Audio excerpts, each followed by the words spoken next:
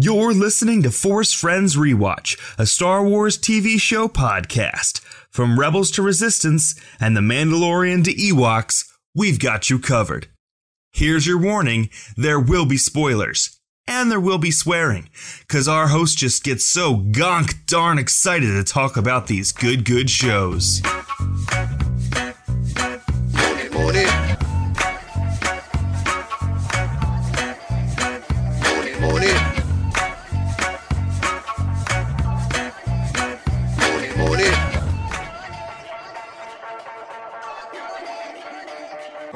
Welcome to Force Friends Rewatch. I'm your host, Andy. And I'm Ryan. On Force Friends Rewatch, we rewatch Star Wars television shows, and then we talk about them. And we are currently covering all of the animated episodes that are about Mandalorians in the lead up to the live-action show. This week we are covering the final 4 episodes of Star Wars The Clone Wars, The Siege of Mandalore. And to talk about them, we brought on another special guest. Yes! Hello. This is a recurring special guest. Yes. I'm Becca Soka, I guess. I have been on before, so it's exciting to be back talking about one of my favorite arcs of the Clone Wars. Second time here. We're glad you're back. Thank you. Glad to be back. Especially to talk about these episodes. I mean, oh boy. Yeah. Yeah. It's about right. This is normally where I recap, but you should go watch these episodes if you haven't seen them. Seriously? Just go watch them real quick and then come back. But I guess if you haven't watched them in a while, a brief refresher. How do I even recap these 4 episodes? Okay, Ahsoka calls up Anakin and Obi-Wan and is like, hey boys, shit's going down. I'm here with my new lesbian best friend Bo-Katan, and we're gonna go kick Darth Maul's ass. Y'all in? And Anakin is like, this sounds so dope. Fuck yeah. And Obi-Wan is like, I don't know, Jedi stuff. Maybe we shouldn't. And Anakin's like, dude, you fucking suck. All I want to do is go hang out with Ahsoka and Bo-Katan and kick Darth Maul's ass. And Obi-Wan's like, yeah, but like, we have to go be in Revenge of the Sith, so let's go do that. Anakin gives Ahsoka some lightsabers and all of his homies, and Bo-Katan, Rex, and Ahsoka, and a half of the 501st go. It's a division. I don't think we know. A division? Yeah. Clone terms, go to try and retake Mandalore, and it's rad as fuck. It's 2 episodes of just nonstop clone on Mando action. That sounds like it might not be PG rated, but it is. It is. I don't know if these episodes are PG rated. People get fucked up.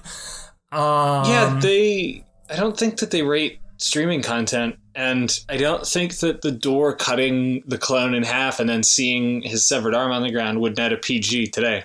That's a good point. Yeah, I don't know. Anywho, Maul kidnaps Jesse to get the tea, as the kids would say, the tea on Ahsoka. We're introduced to Captain Vaughn, who became my favorite clone, and then he died real quick. They kill the shitty politician whose name I forgot last episode, and I forget his name again this episode, but they kill him. His name is still Prime Minister Almec. Yeah, but fuck that shitty guy. Politician works. We know who you meant. Bo-Katan kicks ass, like always. Ahsoka and Maul have a come to the dark side moment, and it's the most intriguing one I think we've ever seen in a Star Wars, because one, Maul is completely telling the truth. He's like not doing that shit that Dooku did in Attack of the Clones where he like kind of tells the truth but is actually lying. Like Maul is just straight up like, here's all of the shit I know that's happening. Please help me stop it. And Ahsoka's like, deal, I'm in. You and me, we're gonna go kill Darth Sidious, I guess, because, like, this sounds real bad. Oh, by the way, why did you want Anakin? And Maul's like, cause I wanted to kill the bitch. And then Ahsoka's like, oh, fuck, now we gotta fight. Phenomenal lightsaber duel. Ahsoka wins and Maul begs for suicide. And then they capture him. Yeah.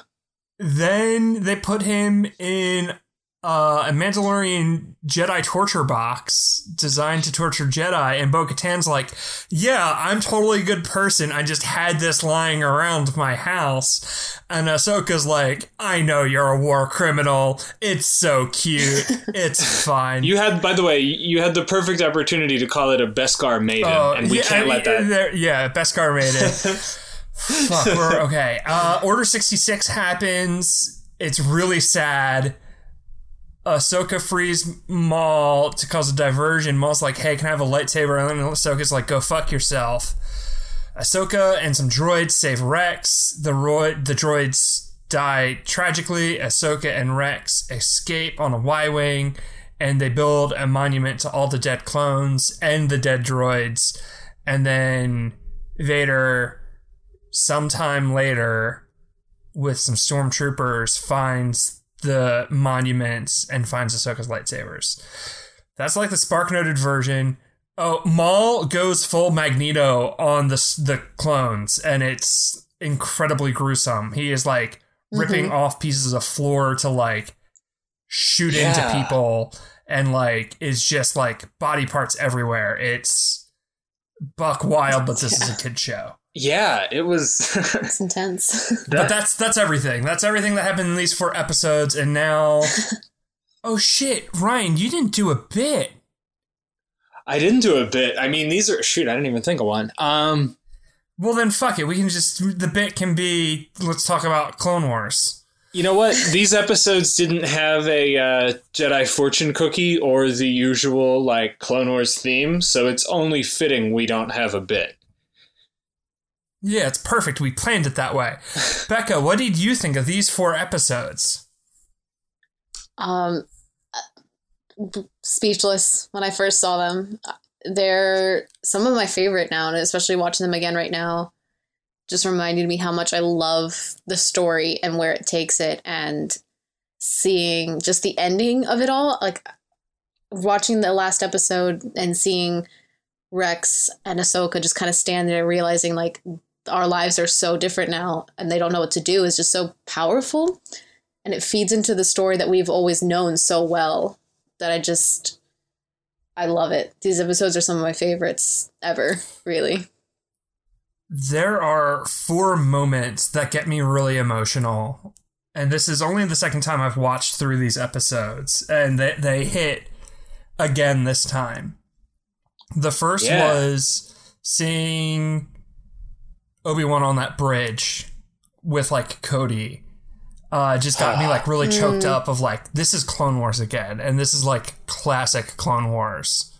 Yeah. Mm-hmm. The next is Anakin giving Ahsoka the lightsabers. The third is Maul just like screaming like, you don't know what's coming, like just kill me, like just let me die. And it's just like, oh my god, like he's so right about everything. Like Ahsoka doesn't know what's coming and it's gonna be so bad, and this dude knows it and is just desperate to get out of it. But that's how you feel as a fan watching this, like, you know, Order 66 is coming. And then the final moment is the monuments, like Ahsoka and Rex taking the time, like they know they need to be on the run, but they take the time to pay respect to the true victims of the Clone Wars, which is the clones. And I guess the droids too, like they build monuments for the droids who are also the victims. Yeah, it's rough. It's rough shit. Yeah, it's a lot. It is. And what you were saying about us knowing Order 66 was impending, the one thing I kept thinking about while we rewatched these was what a good job they do kind of, there's a rhythm to how they link up with Revenge of the Sith. And every so often, not so often that you're expecting it, but every so often they give you like a little indicator, like the clock strikes, you know, Count Dooku's been killed.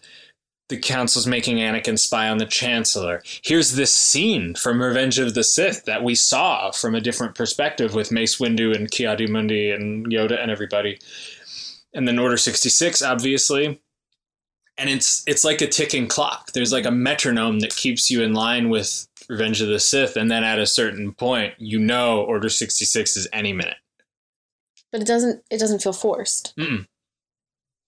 When people say, like, oh, prequels aren't good because you can't build tension, like, no. The fact that we knew this was coming is what makes these episodes so stressful.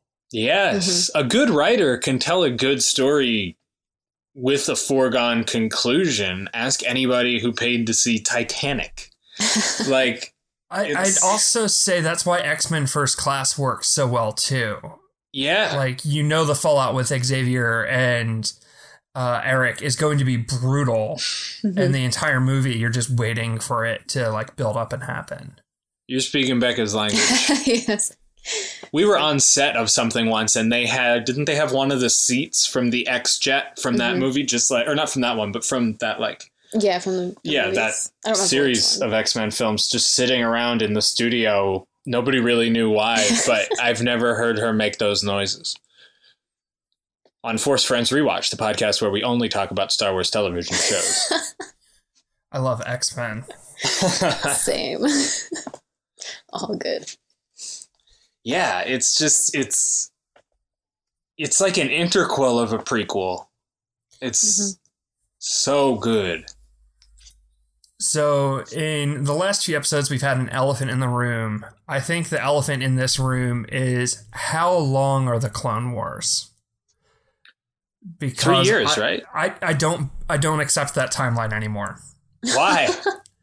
If you watch the Clone Wars movie and then you watch this, there's no way 3 years has passed.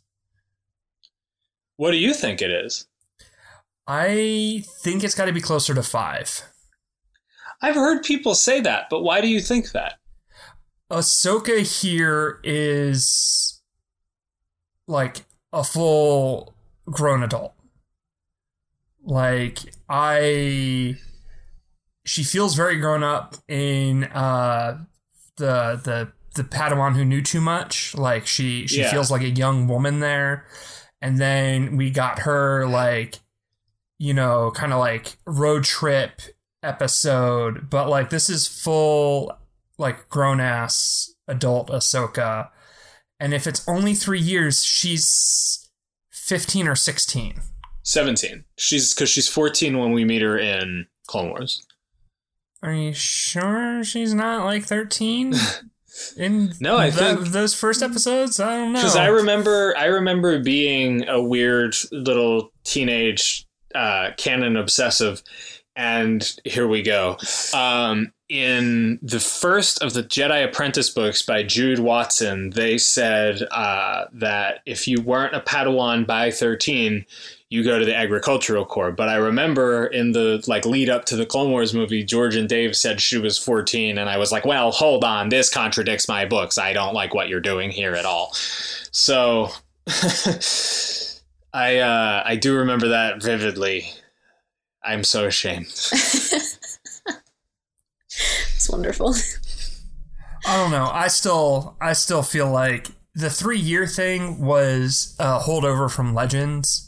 Yeah. And I think even looking at like Anakin's hair and the amount of ships the Republic goes through and like technology, like we see the Republic use those weird foldy boys, and then they use the Y-Wings, and then they use the Z95 Headhunter, and then they use the ARC 170, and then they use V-Wings. Like, they're just tearing through shit in 3 years. Yeah, I mean, but the whole thing is that like these big businesses are driving this war, and that's exactly what a big business would push for. But I think like, I don't know, I'm trying to think if that would mess anything up with the canon timeline. I really don't think it would. If anything, it would make it more acceptable that Obi-Wan Kenobi aged like hell. Yeah, that's true. Yeah, he needs to be drinking whatever the fuck Bo-Katan's drinking, because Bo-Katan right. has not aged in 30 goddamn years. I was talking to my friend about that today, because we realized that Bo, it's about that long, but she's got to be, if she's in her late 20s in Clone Wars, she's close to 60 in Chapter 11. And, yeah. She looks good. Yeah. Yeah. So, I was about to call you Ahsoka, Becca. Becca. Acceptable. What do you think these 4 episodes kind of inform us about Ahsoka as an audience member? I think it bridges a good gap between the Clone Wars, where it first ended, and then Rebels, and how we see her become this like wise figure and this like leader. And she's always been a great leader and had like this like wisdom like beyond her age kind of thing. But it really shows how much she's grown and how mature she is without the Jedi. And I think that's really important to see how she can become this important, this strong like leader and make her decisions without their influence anymore. And it still work. Like she can still be this independent person without them. And I don't know, I like that it shows that you don't need the same people you've grown up with to become who you want to be and who you believe is right. That's a really good point, that like it's okay to outgrow certain aspects that used to be important to you, and they can still mean something to you, and you can still be sentimental about them, but it's okay to grow beyond those. Yeah, like especially with her and Anakin, like the first episode of this arc, like he's excited to see her, he wants this big reunion kind of thing, and she's like, no, we have more important things. And like I feel like a couple years ago for her, like or whatever timeline, controversial, I know sorry, the years thing, she probably would have been just as excited. She would have wanted to like hug him and have this big moment, but she's grown, and I think seeing that and seeing almost him being hurt by that is really important. Yeah, that was a heck of a moment. It hurt to see, but it's important. I think there's something about Mandalorians and Ahsoka and Maul, because these two non-Mandalorians have become so tied to this planet's trajectory. Mm-hmm. Yes. And I think thematically, Filoni is trying to tell us something about the Mandalorian people by using Ahsoka and Maul and constantly shoving them into these Mandalorian plot-heavy episodes. And I've been thinking about it for like the past 2 days, and I haven't quite landed on it. But like, I have 2 hypotheses about that. Hit me. One of them is that Dave Filoni is a kid who grew up with Star Wars action figures and likes to play with his favorite toys over and over again, and he thinks Mandos are cool, and he thinks Ahsoka's cool, and he thinks Darth Maul's cool, and sometimes a cigar is just a cigar. But my more interesting theory is that Ahsoka looks like a Jedi, and Maul looks like a Sith, and the Mandalorians look like this unified militant thing. But Mandalorian isn't a race, it's a creed, and you can become a Mandalorian and you can define your own identity within that massive umbrella of the Mandalorian sector. And Ahsoka isn't a Jedi. She's forging her own path forward. And Maul, although he might or might not object to this, depending on when he heard it, really isn't a Sith Lord after the Phantom Menace. He has their training, but he's like completely different animal. Emphasis on animal. And there's something about like existing within these trappings, but kind of being a self-determined, unpredictable, free agent. I think that it has to do with their relationships to their creeds, because like Maul and Ahsoka have both left. Like Maul not by choice. Maul not by choice, but he is no longer a Sith. Sidious calls him a rival. Yeah. And I mean, by the time we see him in Rebels, he has lost the Darth title. He's just Maul. He's not even Darth Maul anymore. Love that moment. Yeah. But despite leaving this religion behind, he is still constantly trying to practice it. He keeps trying to find apprentices. He keeps trying to overthrow the Sith Lord and rule like a Sith. And it keeps screwing him over, but he keeps trying to do the same shit over and over and over again. Meanwhile, Ahsoka leaves the Jedi behind and like truly finds peace. Like the next time we see her, she is dressed like Gandalf the White and has fucking all white lightsabers. And by leaving it behind and leaving the dogma and the theology behind, she is in a lot of ways like a truer version of the Jedi. Yeah. And I think the Filoni is saying something about Mandalorians there, where Mandalorians also have a creed, and there are people who are extremely dogmatic. Bo-Katan, when we first meet her, being one of them. And it's not till Bo in these episodes, like, Olmec says to her, like, if you attack with the Republic, you're betraying Mandalore. And she's like, I'm fine with that. I'm just trying to do the right thing. Yeah.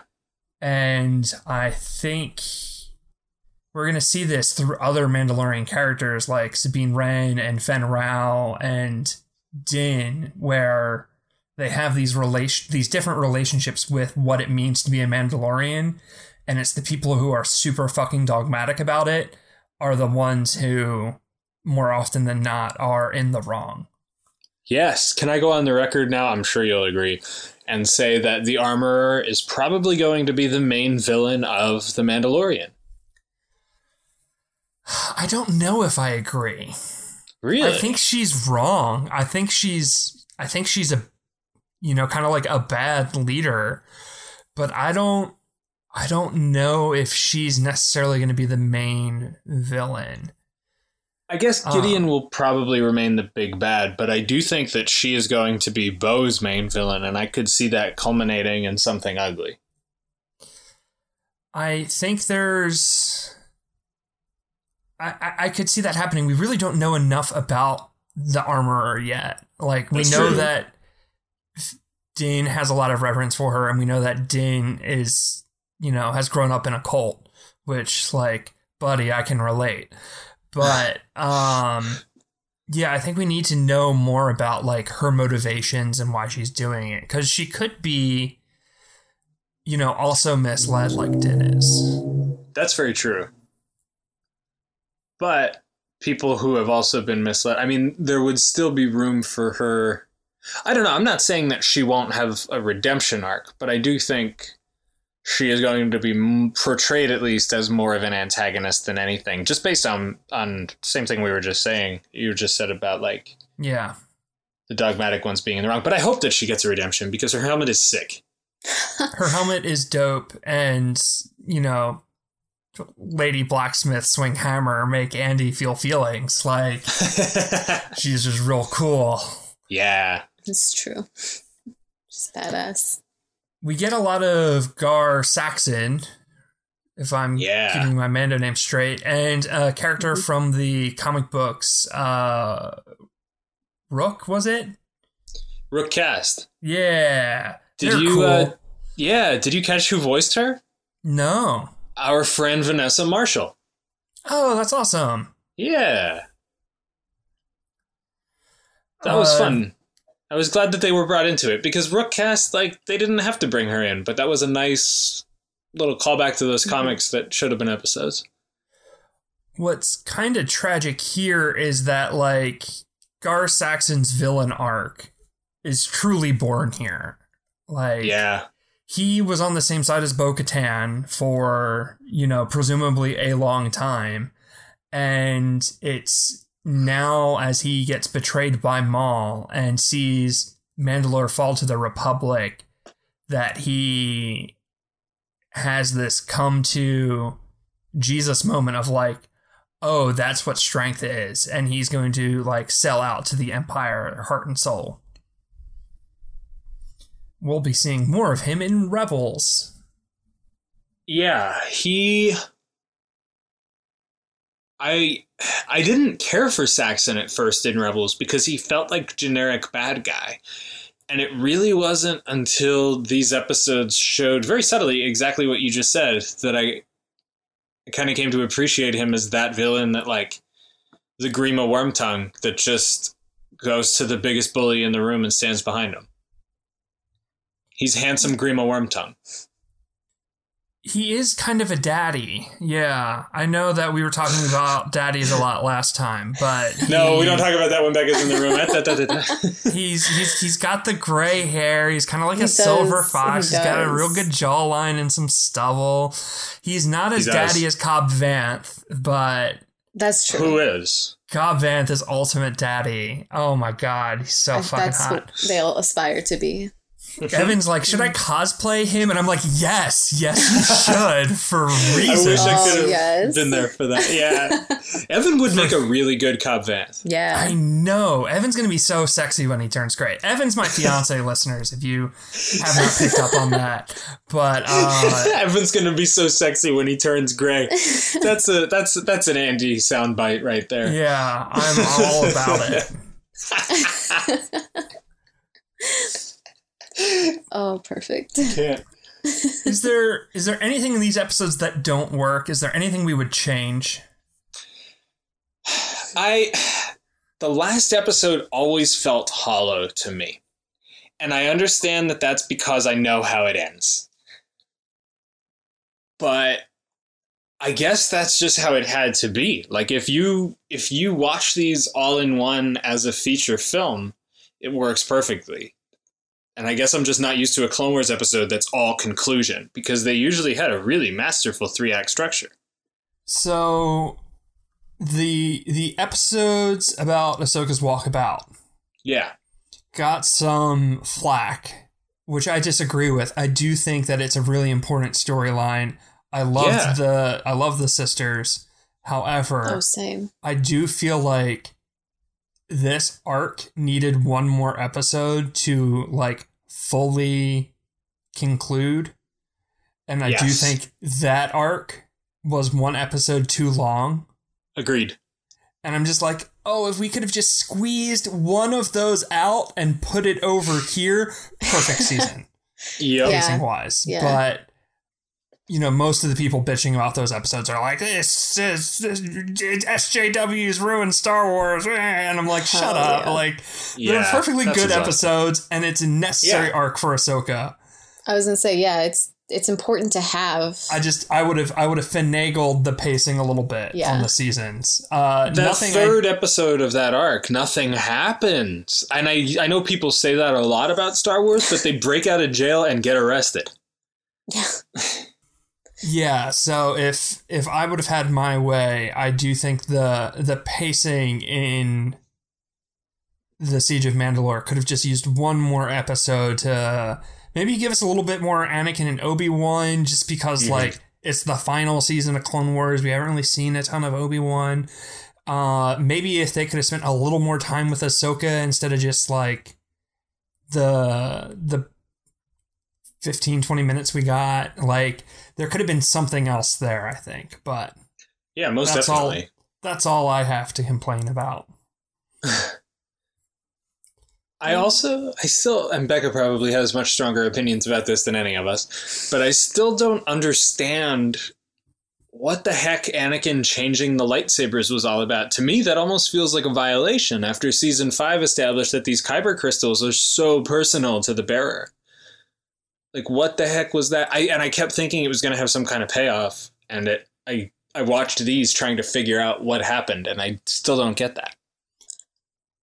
I feel like, just like the way I've seen it, is it's almost just Anakin.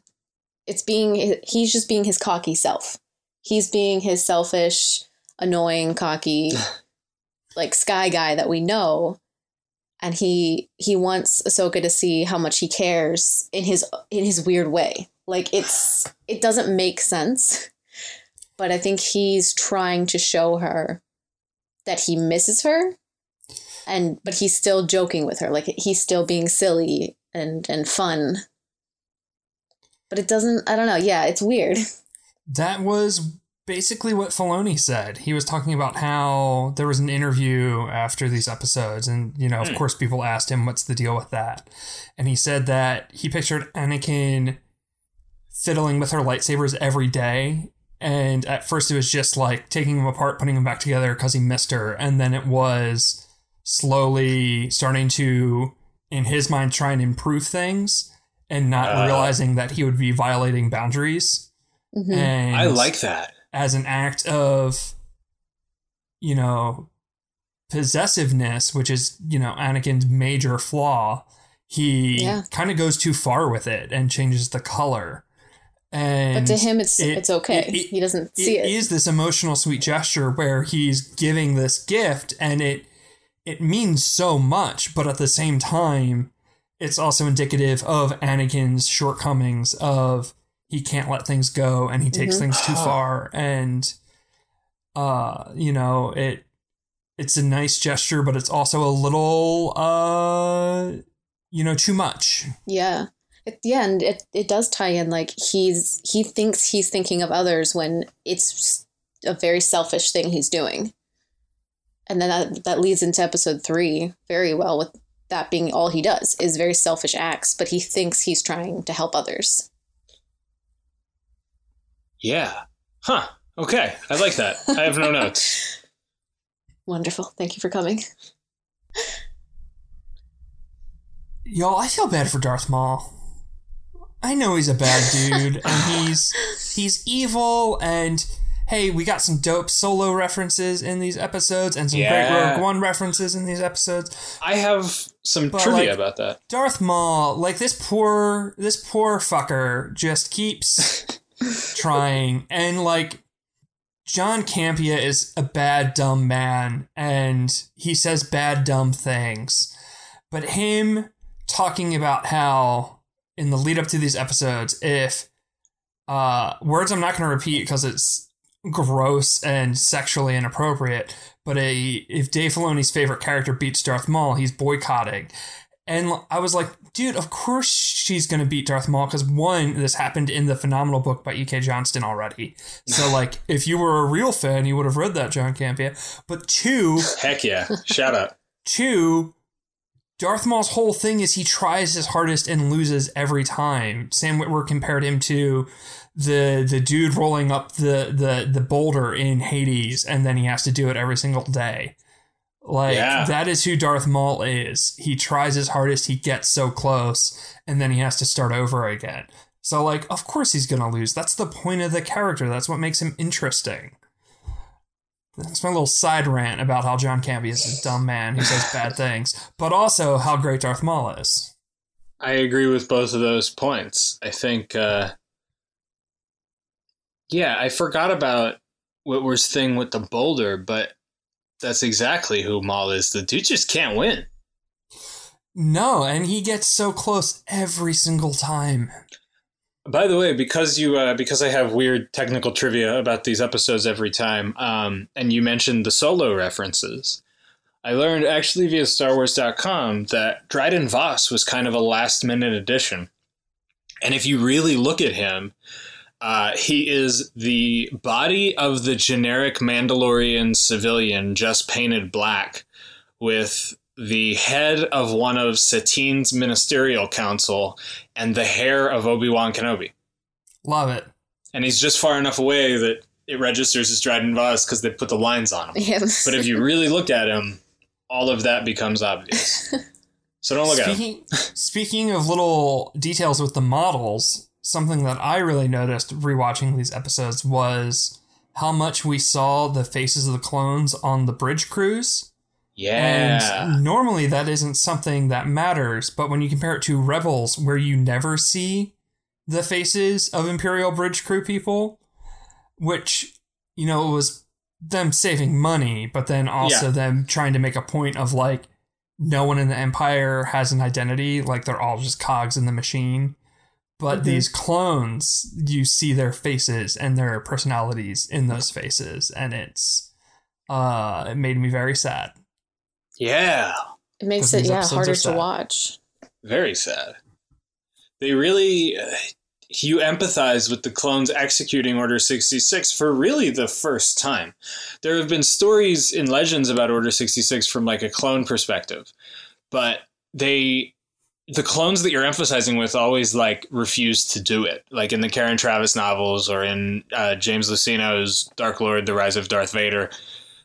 This is the first time we see clones trying to execute Order 66, but it still manages to make you feel bad. Becca, what is your absolute favorite scene in these episodes? Oh, favorite scene. I guess the one that always comes to mind, and it's like a favorite and sad scene, is when Rex leaves Ahsoka on the bridge at the end, and he's like, they have a meeting or something. I can't remember what it's called. But then you see Ahsoka looking out into hyperspace, and then you start hearing the voices of Mace and Anakin and Sidious. And I think that's such a powerful moment to just like kind of hear that and see her face, realizing like something's happening right now. And like I love it, but I also hate it. It's one of those hard moments, but it's one that I can always just picture so vividly, because it's how we all feel watching that and now knowing how others are dealing with that moment. Because you never really see anyone else in that moment. Like we've always seen just the three of them dealing with it, like not how others are reacting to it, who can feel it through the Force. What really hit me watching that scene this time was like, damn, if Maul's plan had worked and he had killed Anakin here, things might have gone real differently. Yeah. Or if like Ahsoka was able to talk to Anakin just one more time. Yeah. If she had been able to warn him like, hey, Maul like is convinced you're about to turn evil. How are you? Are things good? Yeah. Well, that's all he needed to hear. Yeah, he needed somebody he trusts and loves, and who he didn't feel like was being corrupted somehow. And Ahsoka would have been that. And I mean, obviously in the greater story, I'm glad that it didn't happen, because it's more powerful for it being Luke. But like knowing that she could have most likely stopped all of this. And I'm glad you said that you're glad that didn't happen, because ultimately, let's look at it. Seriously, Anakin either is killed by Maul or doesn't turn, the Empire never rises, right? I would assume Padme... I think Sidious still pulls Order 66. That's true, but I don't think he would have consolidated power in the same way without Anakin going to the Jedi Temple. Like, Anakin probably slaughtered. So then, Padme is still pregnant. She still has the twins. She likely lives, I would think, although Palpatine would probably try to whack them. But either way, he kills them. That's that. They survive. Luke might go on to lead some kind of anti-Imperial effort. Leia definitely would. But Kylo Ren never happens, which means Luke never goes into hiding, which means the Porgs remain undiscovered. And I don't want that kind of Star Wars. I don't. Oh my gosh. Or Anakin and Luke hear these stories about the first Jedi Temple and go on a father-son road trip to discover Ahch-To together. Yes. Shit. You're right.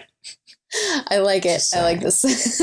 Or Maul killed Anakin and Obi-Wan takes Luke and Leia on uncle, niece, nephew road trip to find Ahch-To. Best possible option.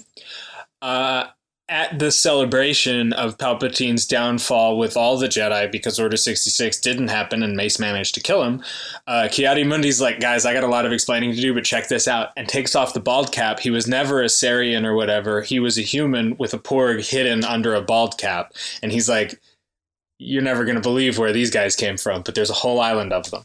This got weird fast, but I really like Porgs. I don't even know what to say. Or long neck Yarrow Pooth.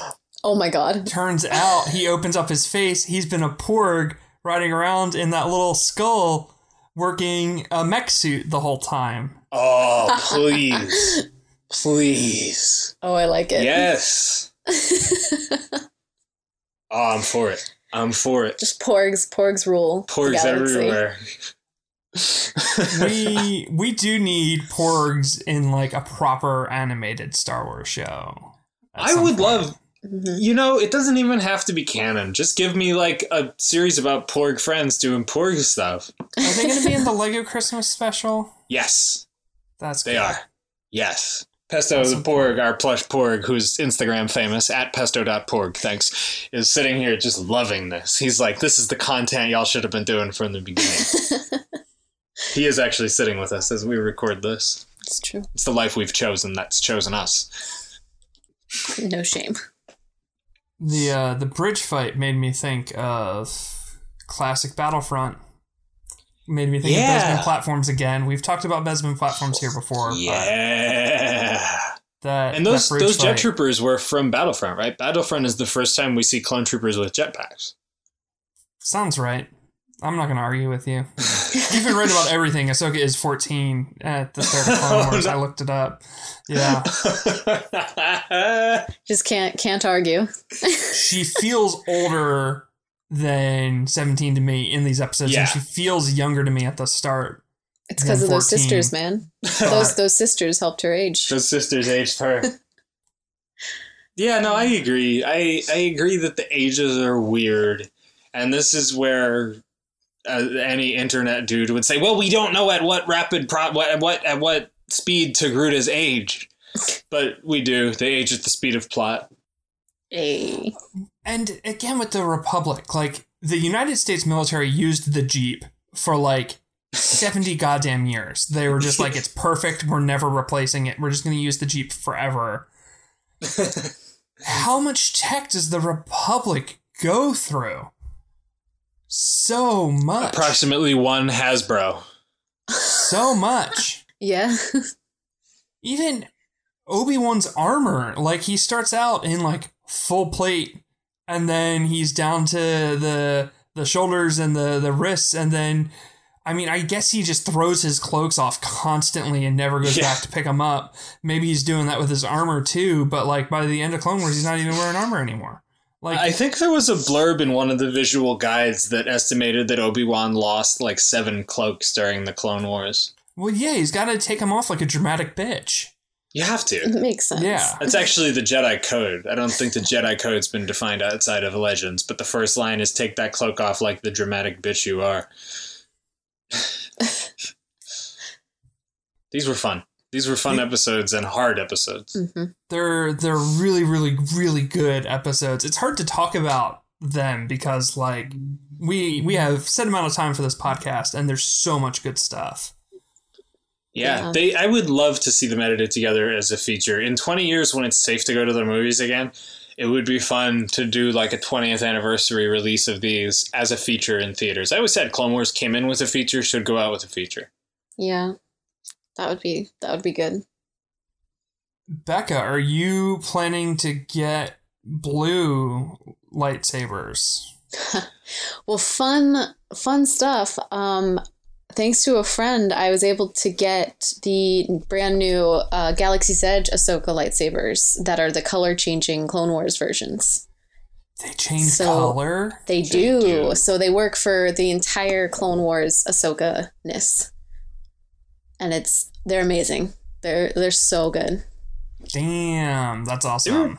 pretty cheap for Yeah, lightsabers it's, too. 200 for the box set with like a display case. Yeah, it's probably the best price sabers out there now for her. They're For anything. For anything. Yeah. $200 for lightsabers like that? Yeah, I'm obsessed with those. That's so cool. Yeah, because I'm slowly working on that costume, very slowly. I asked Santa for an Anakin saber. We'll see if we'll see if Santa Nice. delivers. Yes. That'll be cool. Ah, that's gonna be awesome. I can't wait for your Anakin. You're doing the Revenge of the Sith Anakin, right? Yeah. Yes, that's what he has in these. It's pretty much the yeah. Nice. It's Excellent. another cosplay I want Evan to do. I want Evan to do Obi-Wan. Yes. Oh, y'all are perfect I was gonna already, say, but that's that would gonna be be so extra good. perfect. Evan It's would also basically pull the up canon Obi-Wan. height difference too. Oh yeah, you're right. Huh. Huh. I feel like you're just making Evan do all the space daddies, and that's okay. Yeah, I mean, yeah. Kinda tight. Because what you've got, Obi-Wan, Cobb Vanth, Cassian. Yeah. Yeah. Just get him into some Vizsla armor next. Oh gosh. That's the ultimate daddy. He has next talked to about Cobb wanting Vanth. to do Din. I don't know if he actually Ooh. wants to do all that work, though. That's a lot of work. It is a lot of work. I've been Yeah. thinking about it myself. This is maybe one of the first times Becca's hearing about that. But is it? You didn't know that? No, you did tell me. Okay. Yeah. Yeah. But it is a lot of work. I think I would do the Beskar. That's his best look. I kind of prefer the patchwork one, but I like the Beskar. Well, you're I wrong. think the Beskar is more. It's more cool. It's more striking. I like the shape of that first brown chest plate that he had, but the Beskar is striking. True. That's the thing. Once you get into Star Wars cosplay, you never get out. Oh God, no. No, Stuck forever. it's like the Children of the Watch cult. Oh man, Any closing thoughts, y'all? I love this arc. Yeah. It's about it. I do like the ending with Vader. Oh, we didn't even We talk, didn't talk about that yet. Oh, Where we see Vader pick up Ahsoka's saber, and my heart stops. and the owl. Now. My friend, right after these aired, told me this funny story that was Mike. He was like, "Yeah, my I forget how, I think his kid's like 5 or 6, and he was like, my kid was asking me so many questions about that bird at the end. He was like fascinated by it. This is somebody who didn't watch Rebels, and he was like, I told him it's just a bird, but he asked me to ask you what it is. Can you tell him it's just a bird?" And I was like, I cannot tell you it's just a bird. No, it is. That it broke is me. not just a bird. No, there's shit going on there for sure. So much more. That Empire flashback. What did you think? Oh, it's rough. I think that takes place after season 2 of Rebels, but that's also Really? not a hill I'm willing to die on.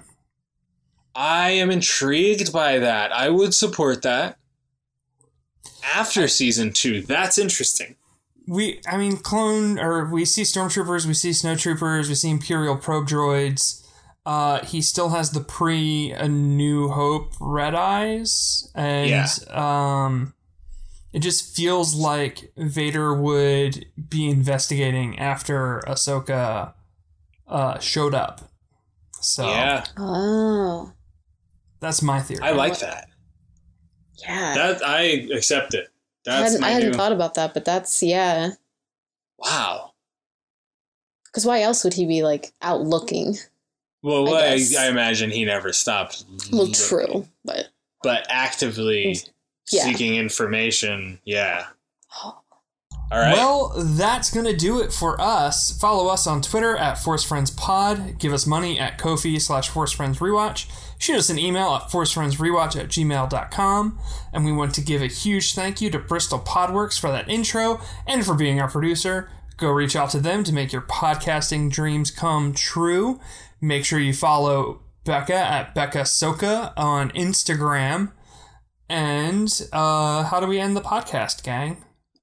Well, that's a good question, because after the most recent, after chapter 11 of The Mandalorian, I don't know how I feel about saying this is the way.